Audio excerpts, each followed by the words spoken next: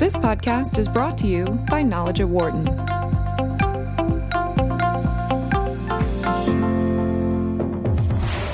From the campus of the University of Pennsylvania Wharton School, this is Knowledge at Wharton on Business Radio. Here's your host, Dan Loney. Hi, everybody, and welcome to Knowledge at Wharton here on Sirius XM 111 Business Radio, powered by the Wharton School. Right now, the Immigration and Customs Enforcement Office of the government is receiving quite a bit of backlash, and now that backlash is spreading to companies that have had business relations with ICE. Consulting firm McKinsey & Company has canceled its contract with the agency after pressure from employees over ICE's role in immigration policy.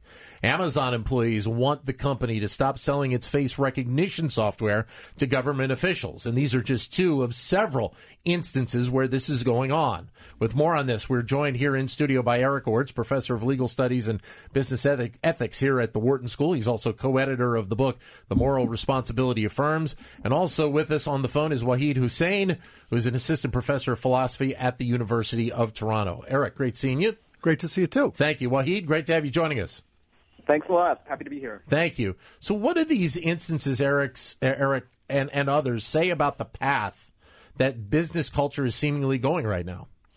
Well, I think one way to think about this is that we've often, and it's a longstanding question of how you think about business from a point of view of what's called corporate social responsibility or social responsibility, and it's a business ethics area. But what seems to be increasingly a focus is, does that include political responsibility? So there's a paper coming out by a colleague of mine, and it's co-edited by a number of others that coins that term, corporate political responsibility. And right. What does that mean?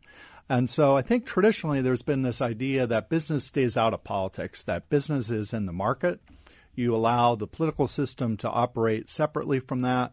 They set the rules of the game, and business just focuses on its knitting, does its work, stays out of politics. And I think what you've seen more recently is that's really that model really doesn't describe the complexity of reality. Right. And there are issues that come up, and we have them coming up now, where the question is, how is business involved? Are you complicit in something that's happening from a political point of view that is actually against your values, against the right. values of the company? And that's what's coming up. And so one issue that's focusing attention right now, and I think for good reason, is that there's a policy at the southern border that had been being implemented by the administration. It's now looks like they're unwinding it, although there's still yep. a lot of problems with it, of how you are handling immigrants. And there was a separation of children from yep. parents as a policy.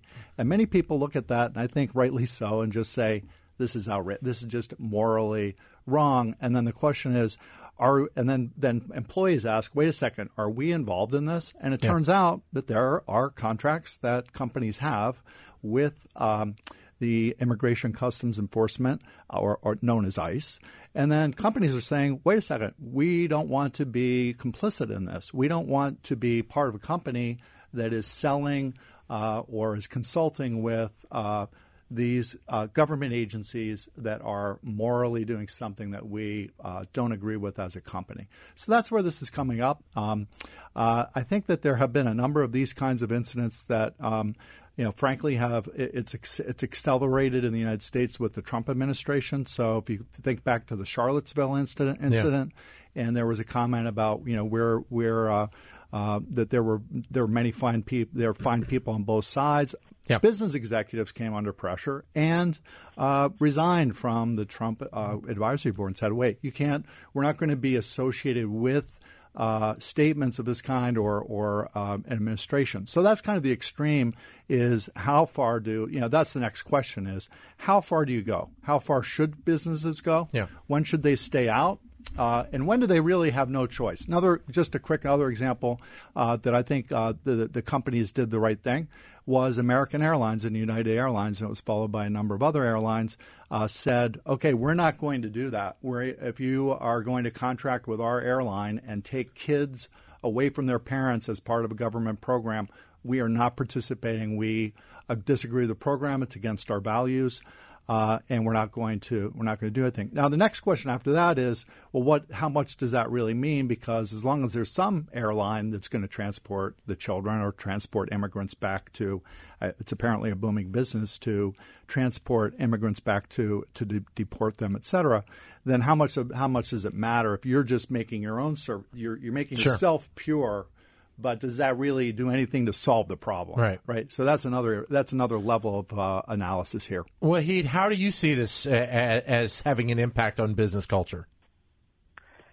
Well, I think what you're seeing, to my mind, is that you begin to realize in these cases that business takes place against the background of politics and, importantly, a political consensus in society about certain sort of basic fundamental values.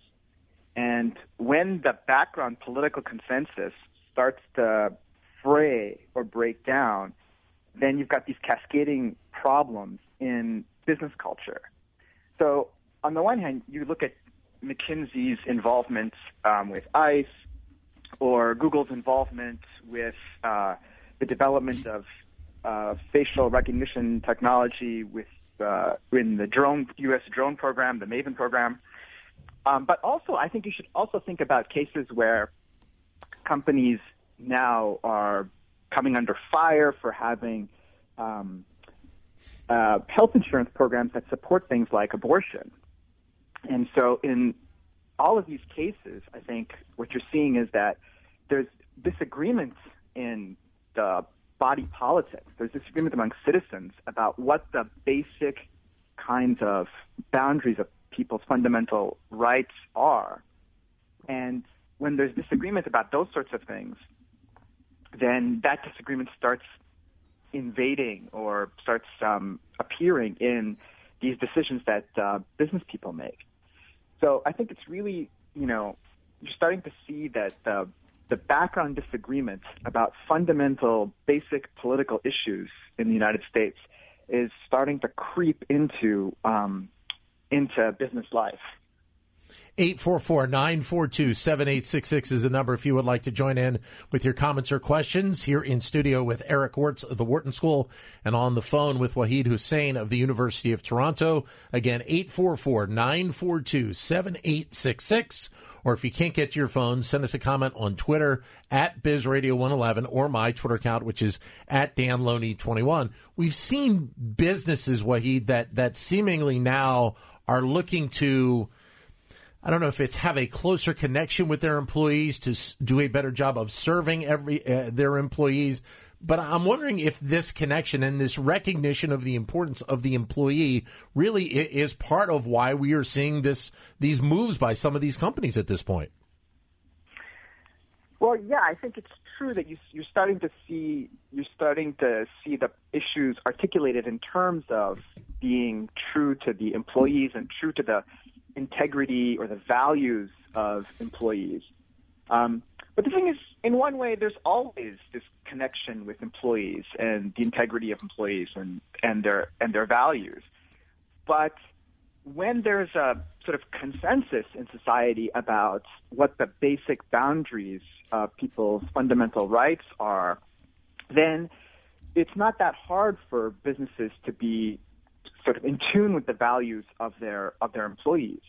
But when this background consensus starts breaking down and employees, fundamentally disagree with the decisions that are being taken by governments and are disagreement with, even decisions that employers are making, then you start to see this issue arise where holding true to your employees and being connected with your employees actually involves or requires that business leaders make much more controversial kinds of political decisions. Eric? Yeah, well, I think that's a correct analysis. It's going to be different for different companies. So if you're a Microsoft or a Google or McKinsey, you are going to have to be sensitive to what the employees are are saying in these issues. And it may be very different if you're running another kind of company and you have a different kind of set of employees, and their politics might be quite different. So one thing I think we should be careful about is to say that this is this is complex. I think as Wahid was indicating, this is not a question of like left-right politics. It's like it's politics. And so the question is there are going to be different kinds of politics involved in different firms. And one thing I think we're seeing here is it's common, I think, from a business school perspective to think about the world in general as involving economic kinds of principles, right? So we're very used to thinking markets appear everywhere. We think of real options in life. Once you're aware and educated in economic reasoning and economic knowledge, you see economics everywhere, and you see it in politics. You see it in bargaining of all kinds. I think the same thing, and it's helpful, I think, for orienting business people in this area to think about politics that way too, right? There's sometimes a tendency to think politics is only in the government. That's only for the time when we have elections, or we're talking about who's going to be president or representatives. And the fact is that that's not really accurate. There's politics that is happening all the time within businesses, and it's something that businesses have to not only manage, but I would argue, I think I'm on board with the argument that there is a corporate political responsibility. And then the question, it's not an easy question, right? You're not a political advocacy organization if you're a business. So, but then the question is, my own sense of this is that if as a business, you are a member of civil society, and you have a duty to stand up and say what's right. And if there are dangers of being complicit in something that is fundamentally wrong, and that is and that it's involving government or government policy, then businesses and CEOs have a responsibility to stand up and say, you know what, we are not okay with this. We're not playing. We're making a statement about it. And it doesn't. And I think it's important. And I'm saying this from a business ethics department, but I think it's important that businesses sometimes have to make a statement because it's right, not because they're making a calculation about it's going to hurt their brand or their stock price or something like that. If you get into that game, I don't think you're using the right tools to really make the decision. Is this right or is it not right? Something like American Airlines. I don't think they're, you look at the issue, separating kids from their parents and transporting them 100 miles away because you're trying to enforce a law is wrong. And we are not going to participate in that, and you're not going to make a calculation. What's the cost benefit of that, right? And, and are people going to be upset about this?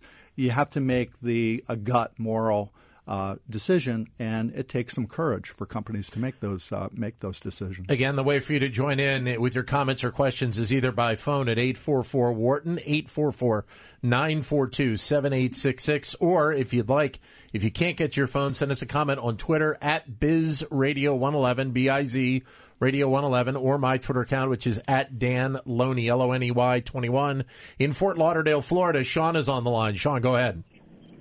Hey, thanks for taking my call. Yes, sir. I was listening, and I couldn't help but notice that everyone's worried about, employees leaving companies, and now employees have a lot more options with regards to the gig economy.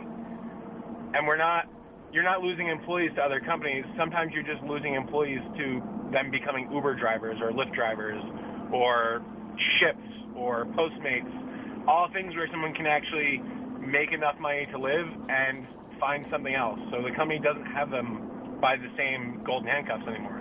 All right, Sean. Go ahead, Eric. Yeah, well, I think that's a really good comment, Sean. And it's true that there's a lot of flexibility now. It's also true that unemployment in the United States is relatively low. So that means businesses are going to have to care about making their employees happier. Now, it's interesting you mentioned the gig economy and also particularly Uber, because Uber ran into a problem with this. If we recall, Uber had a policy that, first of all, Uber was on the President's Advisory Committee and then had a big misstep with respect to their pricing policies when there were airport protests against immigration. So even there, Uber took a big hit. There was a hashtag delete Uber movement. They lost 200,000 accounts in a very short period of time. There was a demand for the CEO of Uber to resign from the president's board. He then did so. He was one of the first to leave that. So I think that even if you have the gig economy, it's not going to mean that you don't have the same kinds of pressures on companies that are in that space as well. But I think that's a good comment that the sensitivity of companies to their employees' political beliefs is going to be partly correlated to how strong the labor demand is. If it's very hard to get jobs and employees don't have a lot of other options, they're going to tend to maybe be quieter about how they're feeling about things within the firm. Wahid, your comments? Well, I think it's an interesting comment. I agree with Eric that actually, the gig economy doesn't get around these issues. But I think I would put the issue a slightly different way. Just think if McKinsey, instead of carrying out this sort of consulting contract with ICE, instead of having a whole bunch of McKinsey consultants in-house, imagine instead that they McKinsey's New York office put a lot of the calculation tasks and put a lot of the information sort of processing tasks out on an Amazon Mechanical Turk, so that they just put the job list out on Mechanical Turk, and you just had like thousands and thousands of people around the world come in and do part of the calculation themselves. I think you would still have the same kind of political issue, because all of those people who are sort of working in this seemingly disconnected way are all taking part in an activity that is ultimately aimed at, as Eric said, to separate children from their parents at the border for reasons that are not to me very clear. So I don't think actually the move to the gig economy really changes the fundamental situation that, in fact, market activity, whether it's inside of a firm or whether it involves a whole bunch of independent contractors or supposedly independent contractors, either way, the people who are participating in these activities are involved in activities that have this political significance. And you can't get away from that, even if you've got a gig economy or a bunch of, disaggregate, even if you disaggregate firms into lots and lots of little contractors, you got the same underlying issue, I think. Back to the phones. Jeff in New York City. Jeff, go ahead, sir. Yeah, I mean, you're all focused on employees, but a company's most important constituency is its customers. Right, yep. And, did these companies ever think that they might, by adopting what they think is the PC attitude, might actually be alienating a significant percentage of their customers? I know that I find that I am alienated when I see this kind of behavior. And I especially see it when I watch certain types of advertising. Right. I find it really annoying. Well, Jeff, that's a great point, because we've been talking about employees the whole time. The customer is the other side of this equation. Well, absolutely. I mean, the customers were behind the Uber outrage, but that was different. But Jeff raises a very good question. It's definitely not only about consumers. So this is another reason why businesses like to often stay neutral, because politics is controversial. Yep. So why take a position, right? Yep. So unless a business is really forced on a moral issue, if there are really good arguments on both sides in a case where it's reasonable to disagree, then a business will tend, if it's consumer facing, not to take a position, because it's not really going to want to offend either one. So one side, it sounds like Jeff will be offended if there are quote unquote political correctness on one side, or something, a position that's going to be described as on the left.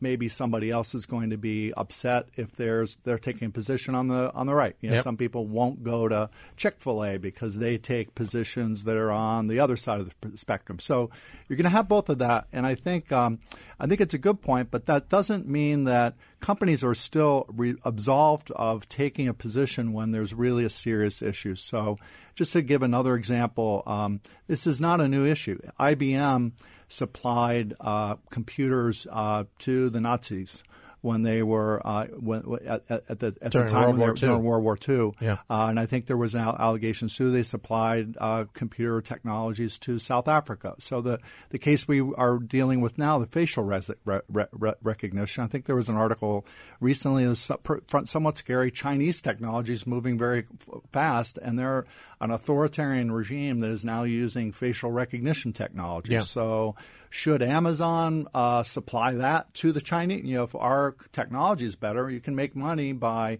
selling the Chinese the top-of-the-line facial recognition technology. But can you really separate, as Wahid was saying, can you really separate that from what they're going to use it for, which is to control their people in a way that violates at least what most Americans think of as a freedom of movement and freedom of speech, et cetera. So those are, I think, but that is a good point that.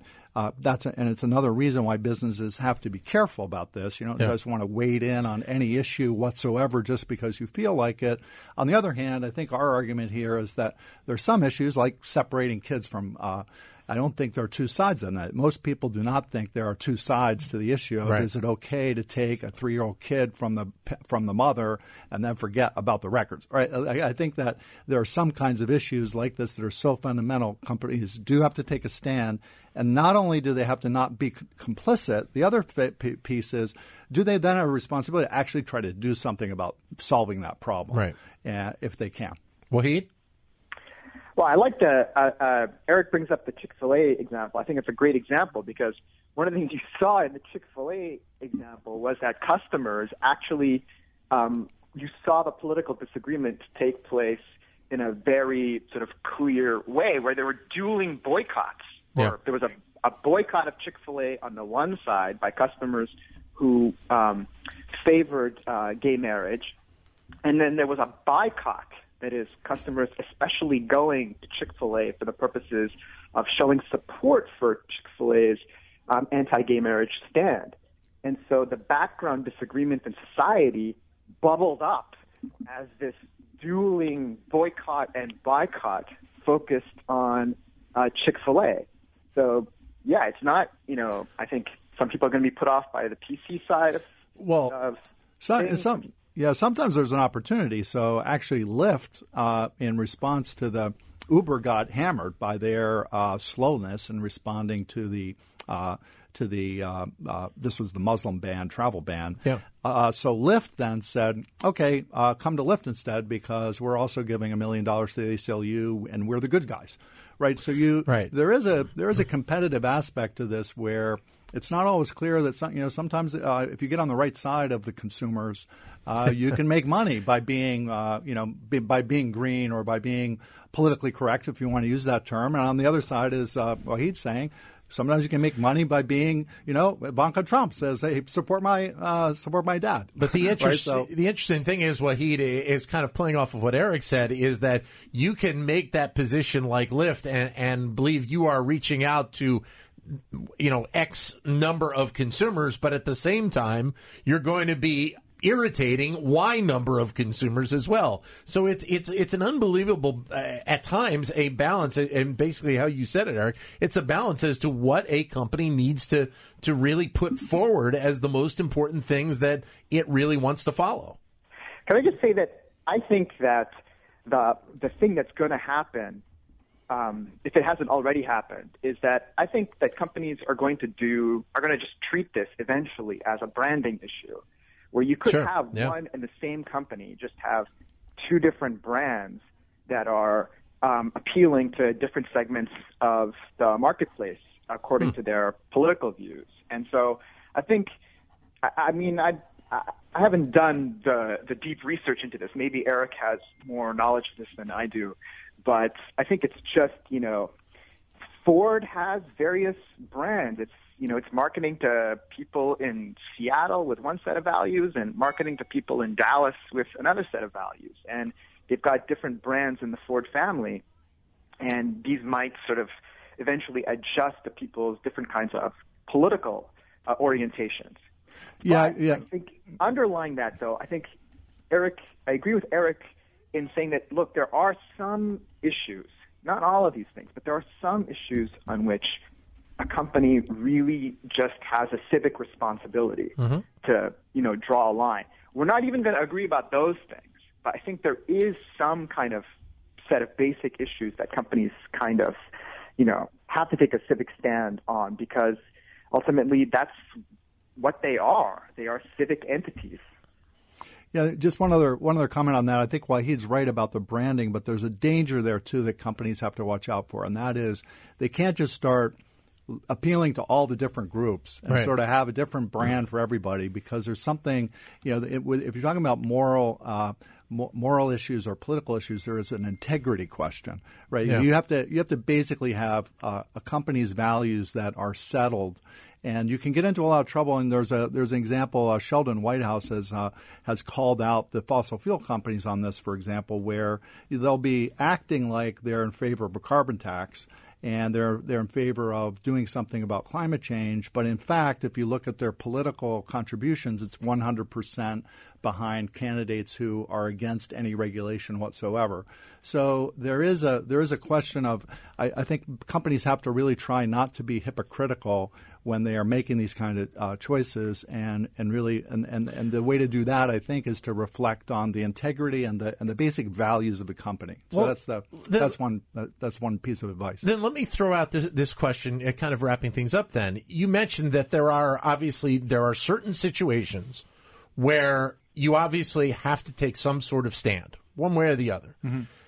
Are there situations, because there could be both sides to the argument, where it is proper for the company to say, you know what, we're going to step back on this one? Yeah, absolutely. I think that's what you need to do. You need to, and also if you realize there's going to be important constituents in your company, whether they're employees, customers, sources of capital, shareholders. You have to be careful about this, and there's a lot of room for disagreement, reasonable disagreement. Absolutely, yeah. On the other hand, there are then sometimes issues that are really important to take a stand about. And in my own opinion, they have to do with violations of basic freedoms or real harm to vulnerable individuals, things of that sort. And unfortunately, we're hitting a lot of those with some of the current policies in the world, and companies have to play a role in handling it and dealing with it. Wahid, final thoughts? Well, I think you're right. I think there are some things where you want companies to sort of step back and say, look, that's just a matter of politics. It's a realm of reasonable disagreement, and we don't need to get ourselves involved in that. I think that's where this issue about political consensus comes up, because I think there really, as the political disagreement in the background in the United States is becoming more intense, I don't think there's agreement about certain kinds of basic things. And so there isn't that place for companies to sort of step back and be neutral in the same way. And so, again, it brings up this issue about how, markets need political consensus in the background in order to operate in the normal way. And as you're seeing the political disagreement intensify, you're seeing this kind of fraying of the background that makes it harder for markets to operate in the normal way. Right. And what you do in that situation is, I think you do have to sometimes take a stand, and there's just no two ways about it. Yeah. Wahid, thank you very much for your time on the phone. Greatly appreciate your insight. Great. Thanks a lot. Thank you, Eric. As always, great seeing you. Thank you for coming in. For more insight from Knowledge at Wharton, please visit knowledge.wharton.upenn.edu.